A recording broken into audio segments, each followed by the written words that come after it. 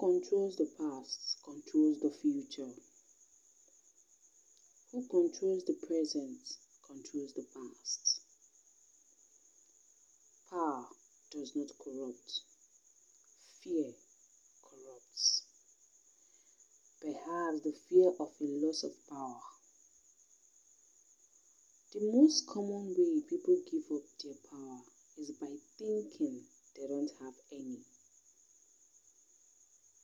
There is a power somewhere so organized, so subtle, so watchful, so interlocked, so complete, so pervasive that they had better not speak above their breath when they speak in condemnation of it. He who controls others may be powerful, but he who has mastered himself is mightier still. Power never takes a back step, only in the face of more power. Ideas are more powerful than guns. We would not let our enemies have guns. Why should we let them have that idea? It is a man's own mind, not his enemy or foe, that lures him to evil ways.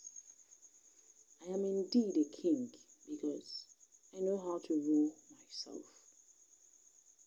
Today, knowledge has power.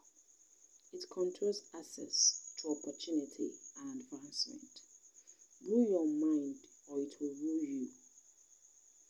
Ultimately, the only power to which man should aspire is that which he exercises over himself.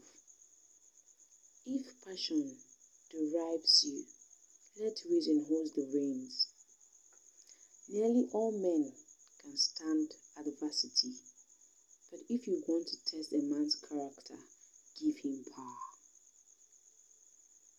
The people are the rightful masters of both Congress and the courts. Not to overthrow the Constitution, but to overthrow the men who pervert the Constitution. Conscience whispers, but interest screams aloud. The best time for you to hold your tongue is the time you feel you must say something or burst.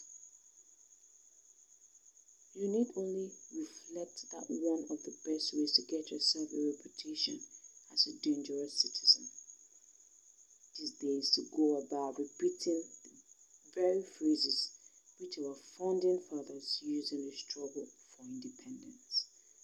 They say, knowledge is power. But I say, power